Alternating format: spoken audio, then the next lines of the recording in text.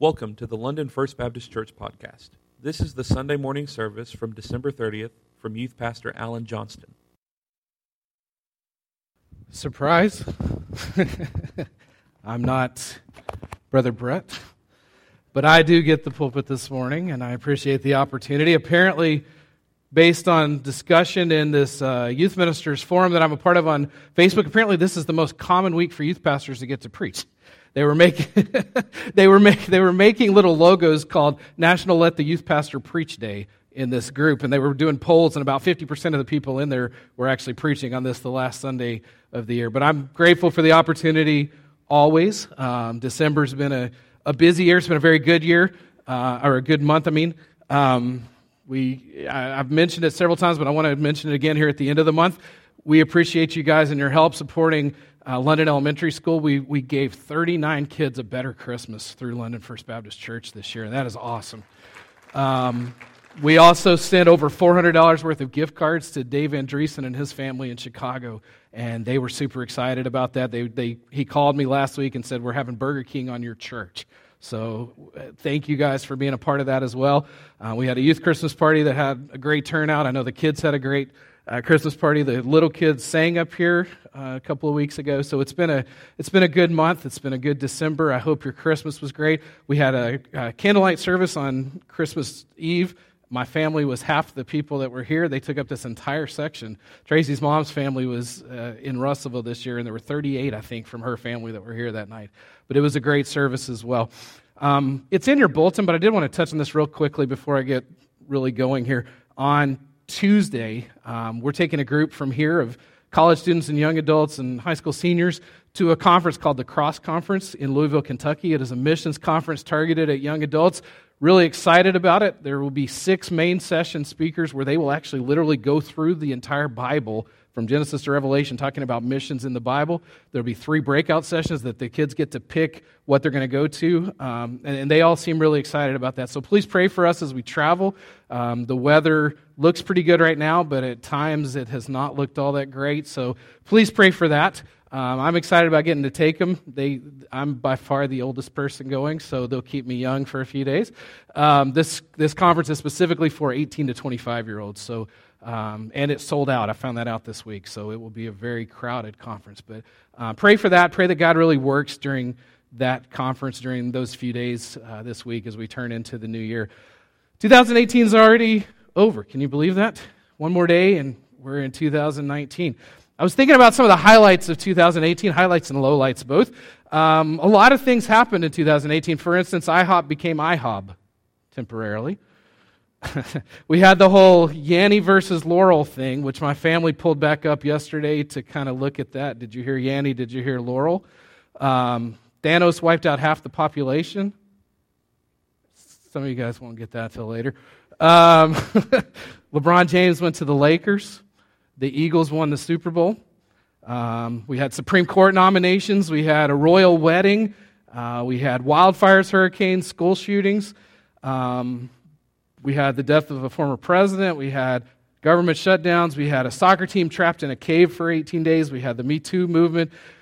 One of the cool things we had here was a bunch of youth on the worship team. That's awesome. If you look up here this morning, and there were several. There's been quite a few that have been involved this year during that. So 2018 has had a lot going on. Good, bad, and everything in between. We've reached the end of 2018. One more day, and we're in 2019. Tracy and I were talking about this the other day. When my kids were born, and especially when they got into elementary school, their graduation years are 2021 and 2024. Those seemed so far out in 2003, and especially when they started school in 2008 and 2011. It seemed like that was way out there. And here we are, and they're only a couple of years from that. That's a crazy thing to think about. It seems so far out there when they began school, and now that's not so much the case. A new year sparks a new beginning a lot of times. There's nothing magical about the calendar turning or anything like that, but a lot of times we can see it as an opportunity for a fresh start. We can see it as a chance to do something new, to do something different with our lives. And so this morning I want to look at a passage from Luke chapter 9, verses 57 through 62, and a message that I titled No Turning Back. And I want to look at this passage as we move into the new year. What does it really mean to follow Jesus? What does that look like for us? What does that mean based on what Jesus says? And I actually want to back up and read verse 23, and then I'll read verse 57 through 62 from Luke chapter 9. Verse 23 says, "Then he said to them, 'If anyone wants to follow after me, let him deny himself, take up his cross daily, and follow me.'" And then 57 through 62, "As they were traveling on the road, someone said to him, 'I will follow you wherever you go.' Jesus told him, 'Foxes have dens, and birds of the sky have nests, but the Son of Man has no place to lay his head.' And then he said to another, 'Follow me.' 'Lord,' he said, 'first let me go bury my father.' But he told him, 'Let the dead bury their own dead, but you go and spread the news of the kingdom of God.' Another said, 'I will follow you, Lord, but first let me go and say goodbye to those at my house.' Jesus said to them, 'No one who puts his hand to the plow and looks back is fit for the kingdom of God.'" God, as we dig into this tough passage, I pray that we would be challenged to follow you in 2019 all the way, to follow you in a way maybe we never have, no matter how long we've been a believer, no matter how long we followed you, or maybe for the first time, that we would see what a serious commitment it is, what a dedication, what a all-in commitment it is to follow you. In Jesus' name, amen. So in this passage, they wanted to follow Jesus, but they kind of wanted to do it on their own terms. They kind of wanted to do it their way. And Jesus' response seems kind of harsh at times. The things that they're asking to do, they weren't really bad things. I mean, they were good things. But his point is that there's no room for half-hearted devotion in following him. Because following Jesus isn't easy. It asks everything, it requires everything, and we gain everything as we follow him. He calls us to a life of crazy risk. He calls us to a life of daring adventure. He calls us to a life of getting out of the dull and the dry, of getting out of the boat and into the water, of getting off the sidelines and into the game. There's a couple of passages that I thought of as I was looking through this, one in the Old Testament, one in the New Testament, where God told people to give up what they loved most to follow him. In Genesis, Abraham was willing to do that with his son. He was willing to sacrifice even his son. If that's what it required to follow Jesus, to follow God totally, he was willing to sacrifice his son. But in Matthew 19, the guy couldn't give up his wealth. He couldn't give up his riches. He couldn't go all in following. Following Jesus isn't easy. It asks everything. It requires everything, but we gain everything. So what does it mean to truly follow Jesus? What does it mean to go all in? What does it mean to give everything for him? The first thing is this: it means whatever, whenever, wherever. Whatever, whenever, wherever. These guys wanted to follow Jesus, but they wanted to do it on their own terms, and his response was, you can't do it on your terms. You do it on my terms. You go all in. And it wasn't just something that he said, it was something that he did. It was something that he illustrated with his life, going all the way to the cross to follow God's plan. He modeled it through his life. He modeled it through his death. We do it on his terms, not our own. We don't play games. We get in the game. We get in his game. We're willing to follow whatever, whenever, wherever that requires. There was a church in Murfreesboro, Tennessee in 2008, and I share this because I think this is the type of church that deep down, hopefully, we all want to be a part of. I know I do. There was a church in 2008 in Murfreesboro, Tennessee that started an initiative called As You Go. And every church member was challenged to think of a handful of people to pray for and ultimately to share their faith with. And on a fall night in 2008, because of this initiative, this church in Murfreesboro, Tennessee, in one night, baptized 120 people. Think that'd be pretty cool? Think that'd be a pretty awesome experience? Think you could handle being here for 3 or 4 hours just watching people go through the baptismal waters? I hope you can. I hope you would. I hope it would be one of the most exciting things you ever experienced in your life. If Murfreesboro, Tennessee can do it, why can't London, Arkansas do it? Why can't Russellville, Arkansas do it? Whatever, whenever, wherever. Let's look at each of these briefly. Whatever. Whatever means a complete dedication. It means a total commitment. It means daily taking up our cross, even when it's hard, and it will be hard. We stick with it. In Matthew 10:38, Jesus said, "Whoever does not take up his cross is not worthy of me." Whoever does not take up his cross is not worthy of me. We get so easily distracted. We get so easily pulled away by things, maybe even good things. In Hebrews chapter 12, it says this: "Therefore, since we have also such a large cloud of witnesses surrounding us, let us lay aside every hindrance and the sin that so easily ensnares us. Let us run with endurance the race that lies before us, keeping our eyes on Jesus, the source and perfecter of our faith. For the joy that lay before him, he endured the cross, despising the shame, and sat down at the right hand of the throne of God. Lay aside every hindrance. Lay aside every distraction. Lay aside everything that gets in the way. Whatever gets in the way of following Jesus has to be pushed aside. It has to be laid aside. It has to be placed on the altar. It has to be put away. It has to be even put to death, perhaps. And we tend to get easily distracted. We tend to lose focus. And whatever becomes most things. I'll follow Jesus in most things. And whatever becomes more than most people, because we all can find a list of people that we know, oh, I'm better than them. I'm doing better than that person. Okay, but who's the ultimate standard? Jesus, right? And by the way, the Bible says he's perfect. Anybody want to raise their hand and say that they're perfect? I don't think so. Whatever becomes more than most people, or more good things than bad things, we weigh it out and, well, my life is a little bit better than it is bad. Or even good enough, as if there's some lowest common denominator standard. If I reach that standard, then I'm doing good enough and I can stop there and I can settle. As we enter into 2019, it has to be so much more than that. Our faith journey, our lives with Christ have to be more than lowest common denominator so we can pat ourselves on the back and feel good about, we did this. 1999, the Columbine high school shooting happened. And I was watching a video that came out not long after that. And I heard this song in the background of that video about some of the 1999 Columbine High School martyrs. And the song says, whatever it takes, I'll trust you completely. I'm here in your hands, Lord, if you need to break me. All I've got, all I am, all my dreams, all my plans, I'm holding nothing back from you. Can we say that about our lives? Lord, whatever it takes, I'll trust you completely. I'm here in your hands if you need to break me. All I've got, all I am, all my dreams, all my plans, I'm holding nothing back from you. Am I willing to follow him, whatever it requires of me, to let him break me, to let him have me completely? That's the whatever part. The whenever part, as we enter a new year, how many of you guys make resolutions? It's okay to admit it. Not very many anymore. Okay, most people don't do that anymore, right? But some people do. And usually near the top of that list is what?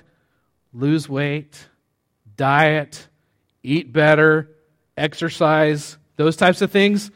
And yet, spiritually, too often we treat God like that diet program that we never really get around to, that we never go all in for. We have good intentions. That New Year's resolution we never really intended to keep. If I do this, then I'm doing okay, but I'm not going to quite get to that. And too often we mean well, but we don't get very far. When Jesus calls, he wants me, not someone else. When Jesus calls, he wants me right now, not later, not down the line. There was a skit that I vividly remember, and we've actually done it with the youth a few times over the years in various contexts. There's a skit from when I was in high school or college, my home church in Central Baptist Church in Jonesboro, Arkansas. They did the skit, and there were 5 people lined up across the front of the stage. And each of them would step forward when it was their turn, and they would share kind of a part of their story. And basically, it was a prayer to God. God, this has happened, blah, blah, blah. I know you want me to blah, blah, blah, blah, blah. Lord, I just can't quite do that. Here I am, sinned Tracy. Here I am, sinned Brent. Here I am, sinned Brett. And they would pass the line until the last person said, Lord, it's tough, but here am I, send me. And I think far too often we're like that. Lord, I want to do that. I want to follow you. I want to share my faith. I want to go on mission trips. I want to help this church grow. I want to do this, but I don't feel qualified or I don't feel like I'm able. So here am I. Send somebody else. Send the pastor. Send the worship leader. Send the youth pastor. Send the deacons. Procrastination is lukewarm faith. Tomorrow never really comes. Oh, I'll do it tomorrow. I'll do it tomorrow. I'll do it tomorrow. And we start making excuses, and tomorrow never comes. In fact, in James chapter 4, it says this, come now, you who say today or tomorrow we will travel to such and such a city and spend a year there and do business and make a profit. Yet you do not know what tomorrow will bring, what your life will be. For you are like a vapor that appears for a little while, then vanishes. Instead, you should say, if the Lord wills, we will live and do this or that. But as it is, you boast in your arrogance. All such boasting is evil. So it is sin to know the good you are to do and yet not to do it. It is sin to know the good you are to do and yet not to do it. Too often we hear what God wants and hope somebody else steps up and does it. Hope somebody else comes forward and takes that job on. And we make excuses. And our excuses really indicate a lack of trust in God. And they sometimes even kind of may say that we think we know better than God himself. We wouldn't say that, but that's the way it comes across a lot of times. That maybe we know better than you do. Like a child, and none of you have ever had this happen, where your child knows better than you even though they're 12 years old, 15 years old, 18 years old. We were watching the 80s comedy Different Strokes yesterday, and in one of the episodes, Willis, the older brother, gets mad at Dad's roles and decides he's going to move out. He's 16, 17 years old. Decides he's going to move out because he doesn't like that Dad doesn't want him to go to the party, and Dad doesn't want him to drink, and Dad doesn't want him to do this or that. And things don't go so well once he moves out. And actually, the friend that he moves in with winds up dying in a drunk driving accident. But the episode is really a lot about Willis presenting to Mr. Drummond that he knows better than him. And when we make excuses to keep us from following God, that's what we're doing to God, that we know better than him. Good intentions are never enough. Procrastination is a lack of faith. Later usually becomes never. And we sit on the sidelines as fans of Jesus, never fully following him. When he calls, we respond. Whatever, whenever, wherever. The Great Commission speaks of making disciples as we go. And it means everywhere that we go. In our schools, in our workplaces, in our families, at home, on the ball field, in the band room, wherever it might be. In the neighborhood, at a restaurant, at a grocery store. We go and make disciples as we go, wherever we go, wherever he leads, and we take him everywhere we go with us. And if he calls us to go away somewhere to serve him, we do so and we take him there as well. Do the people that we're around at work, at school, even just as we're around different places in Russellville area, do they know that we belong to Jesus? How do we treat them? Does the way we treat them say that we belong to Jesus? Does the way we live our lives say that we belong to Jesus? If we asked, if we interviewed them, would they say, oh yeah, she's definitely following Christ. He's definitely living for Christ. What does the evidence of our lives say? Too often we're too silent about our faith because we don't want to rock the boat. We don't want to be viewed as intolerant. But the call of Jesus is whatever, whenever, wherever. The second thing is that it means everything else takes second place to him. Everything else takes second place to following Christ. There is no Jesus and something else at the top. It's Jesus and everything else underneath him. Luke 9:23 has 3 parts. Deny yourself, take up your cross, and follow him daily. And what it really means is that we give up our rights and we give up the desires of ourselves and we give up what we want for following him. We give up control to follow him. We give up our desires and ourself to follow him. Even Jesus modeled this in the garden. As he's going to his death, he's praying in the garden and he's praying for an outlet. He's praying, Father, if there's any way other than this, but not my will, but yours be done.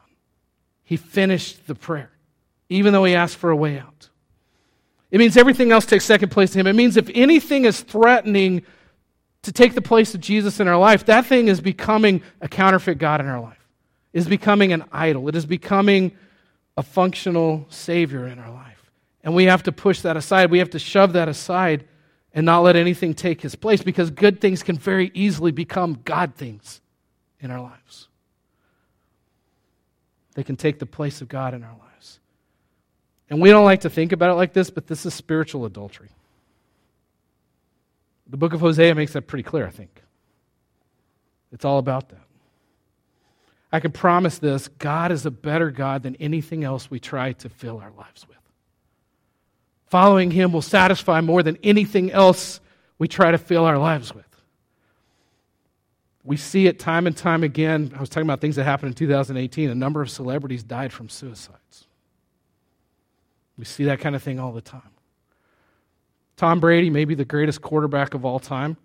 He's now won, 5 Super Bowls? After he had won his 3rd Super Bowl, this is probably 2009, somewhere in that neighborhood, he was interviewed by CBS 60 Minutes, and he said, I've got 2 wonderful kids, I've got 3 Super Bowl trophies, MVPs, a smoking hot wife, and yet I think there has to be something more.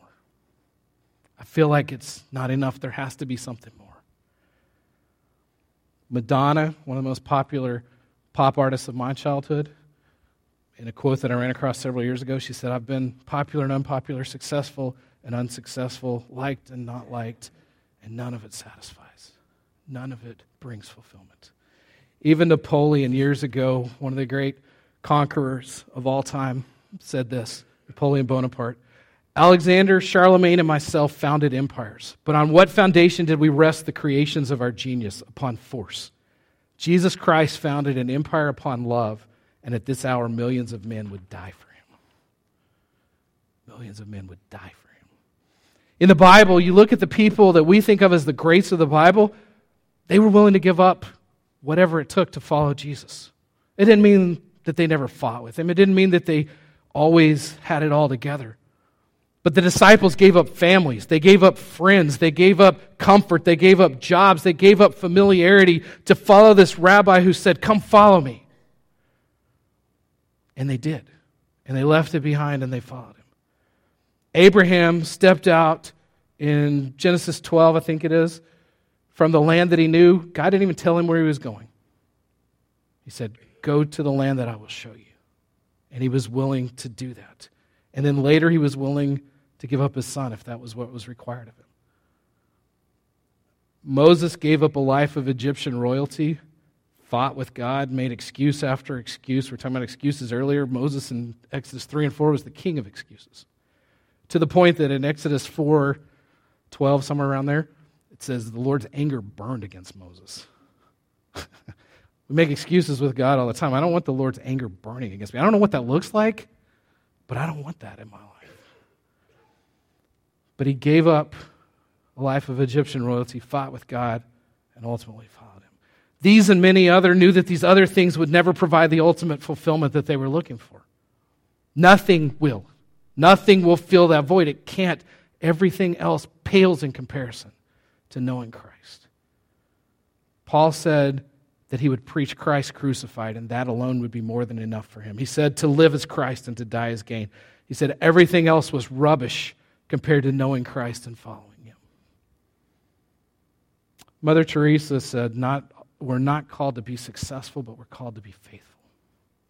We're not called to be successful, we're called to be faithful. It means everything else takes second place to him. Maybe we need to declutter our lives in 2019. Maybe we need to downsize our lives. Maybe we need to let go of some things that have become more important to us than following after Christ. And then the final thing following Jesus means, it means a willingness to risk everything for him. A willingness to risk everything for him. You look at the disciples, almost all of them died for following Jesus. Person after person in history has. I was talking to a friend of mine because I had ran across some notes that I'd made on something a long time ago about a story that he had shared at an event that I was at. He had gone on a mission trip to India, and they had invested in this young Hindu girl named Shoshana.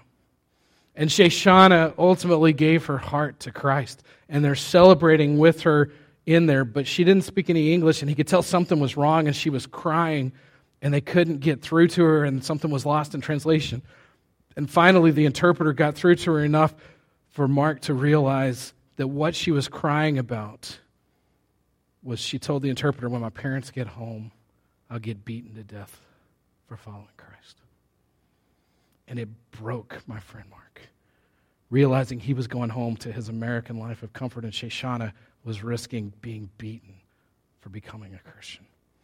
In 2008, a Saudi Arabian girl whose dad was prominent in the government gave her life to Christ. When her dad found out that she had become a Christian, first he cut her tongue out, and then he burned her alive. I'm not sharing those stories to be over the top. I'm sharing those stories to say what we face in America is nothing compared to that. What we risk is nothing compared to that. And yet, often our desire for comfort and security holds us back. It hinders our obedience to the Great Commission. We don't go all in, and we reach the end of life and look back and go, what happened? What did I miss out on? Why didn't I go all in? Luke chapter 14, Jesus said this about the cost of following him. Great crowds were traveling with him, so he turned and said to them, if anyone comes to me and does not hate his own father and mother, wife and children, brothers and sisters, even his own life, he cannot be my disciple. Whoever does not bear his own cross and come after me cannot be my disciple. For which of you wanting to build a tower doesn't first sit down and calculate the cost to see if he has enough to complete it? Otherwise, after he has laid the foundations and cannot finish it, all the onlookers will begin to ridicule him, saying this man started to build and wasn't able to finish. Or what king going to war against another will not first sit down and decide if he is able with 10,000 to oppose the one who comes against him with 20,000? If not, while the other is still far off, he sends a delegation and asks for terms of peace. In the same way, therefore, every one of you who does not renounce all his possessions cannot be my disciple. Wow. I think just from the handful of scriptures that we've looked at this morning, it's hard to think that following Jesus is going to be easy and comfortable. It's hard to think that it's not going to be risky, that it's not going to be giving stuff up, that it's not going to be a willingness to face whatever cost to trust him completely. One of the great tragedies in life is a life not fully lived, a life that dies long before it actually physically dies. And yet so many people who claim to follow Christ just go through the motions, just exist in their faith. We truly live when we follow him no matter what it costs. When we follow him no matter what it takes. When we follow him no matter what we risk, no matter what we sacrifice. We align ourselves with him and we're willing to follow him all the way to the cross. We can't look at God and say, God, you're welcome to come along for the ride, but I'm still going to take control. We can't do that. We give up our thoughts, we give up our plans, we give up our dreams, we give up our desires, our control, and even our very selves and our very lives, as his is the only approval we seek, the only honor we are chasing after. We say no to comfort, to past lifestyle choices, to future plans. We quit existing and start fully living as he intends, as he plans. But too many who claim to follow Christ merely exist, merely go through the motions. We stay on the sidelines and never fully get into the game. Getting into the game challenges our beliefs. It challenges our lifestyles. It challenges what's important to us. But we can't go through the motions of casual Christianity and churchianity. We can't settle for status quo. We can't settle for good at the expense of great. For fine at the expense of a vibrant faith, for a padded seat and a name on a church roll instead of the life that God intends. God wants to push us out of the boat. He wants to push us off the sidelines. He wants to see us give him our best instead of our leftovers from an overcrowded, busy life. If we have to fit God in to an overcrowded, busy life, then we need to declutter. Then we need to let go of some things that are getting in the way of fully following him. And it's easy to sit back and go, well, I just don't know if God can do this, or I just don't know if I can do this for God, or if I can be all in, or if God can actually use me. In a book called Wild Goose Chase, Mark Batterson said this: it seems to me that the people God uses the most are the ones who make the fewest assumptions. Joshua didn't assume that the sun can't stand still. Elisha didn't assume that an axe head can't float. Mary didn't assume that virgins can't get pregnant. Peter didn't assume he couldn't walk on water. And Jesus didn't assume that dead people can't be raised to life again. What assumptions are we living with that are holding us back? What are we buying into that keeps us from fully engaging our faith, fully engaging God, fully going where he is calling us to go? I mentioned the song earlier, Nothing Back. There's another song that came out in Christian radio a few years ago called The Motions by Matthew West. It says, I don't want to go through the motions. I don't want to go one more day without your all-consuming passion inside of me. Basically, we draw the line in the sand and say, are we willing to live a nothing back faith, or are we going through the motions? Hudson Taylor was a great missionary to China, and the Chinese government didn't like the stuff that he was doing, and so they commissioned a man to write an autobiography or a biography about Hudson Taylor full of lies to discredit him.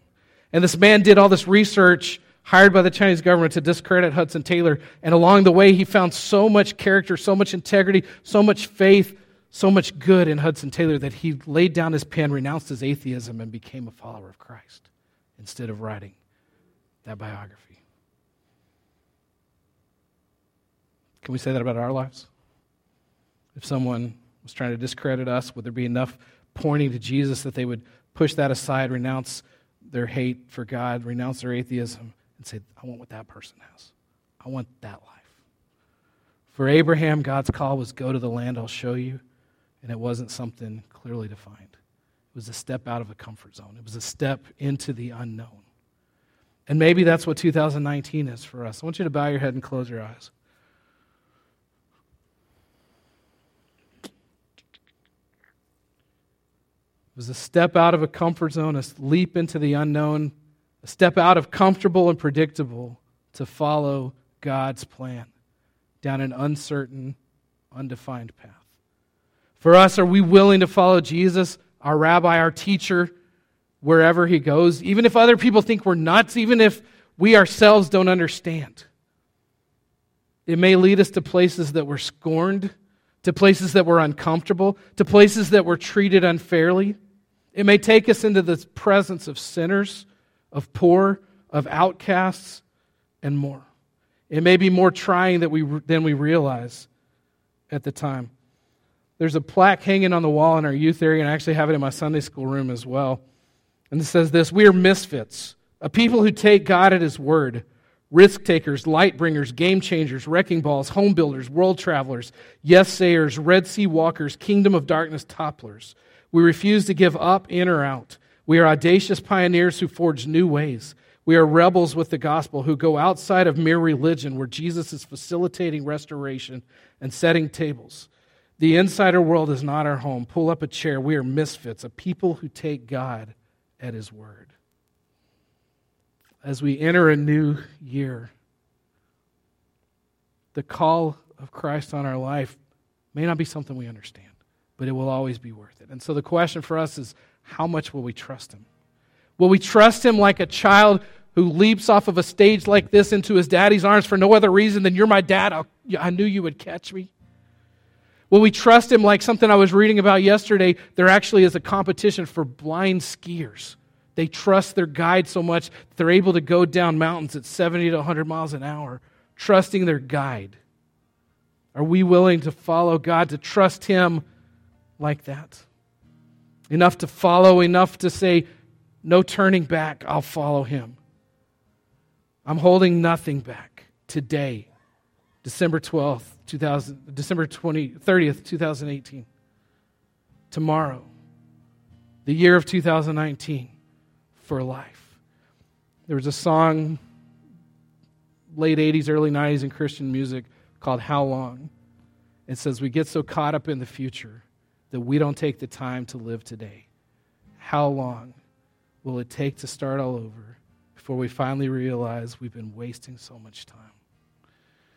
As we step out of 2018, as we step into a new year, I want to challenge us individually as a church to see what it really means to follow Jesus, and if we're willing to do it, to take that leap of faith, to step out, to be that misfit, to be that misunderstood person, to be that person that everybody looks at and goes, what is up with that person?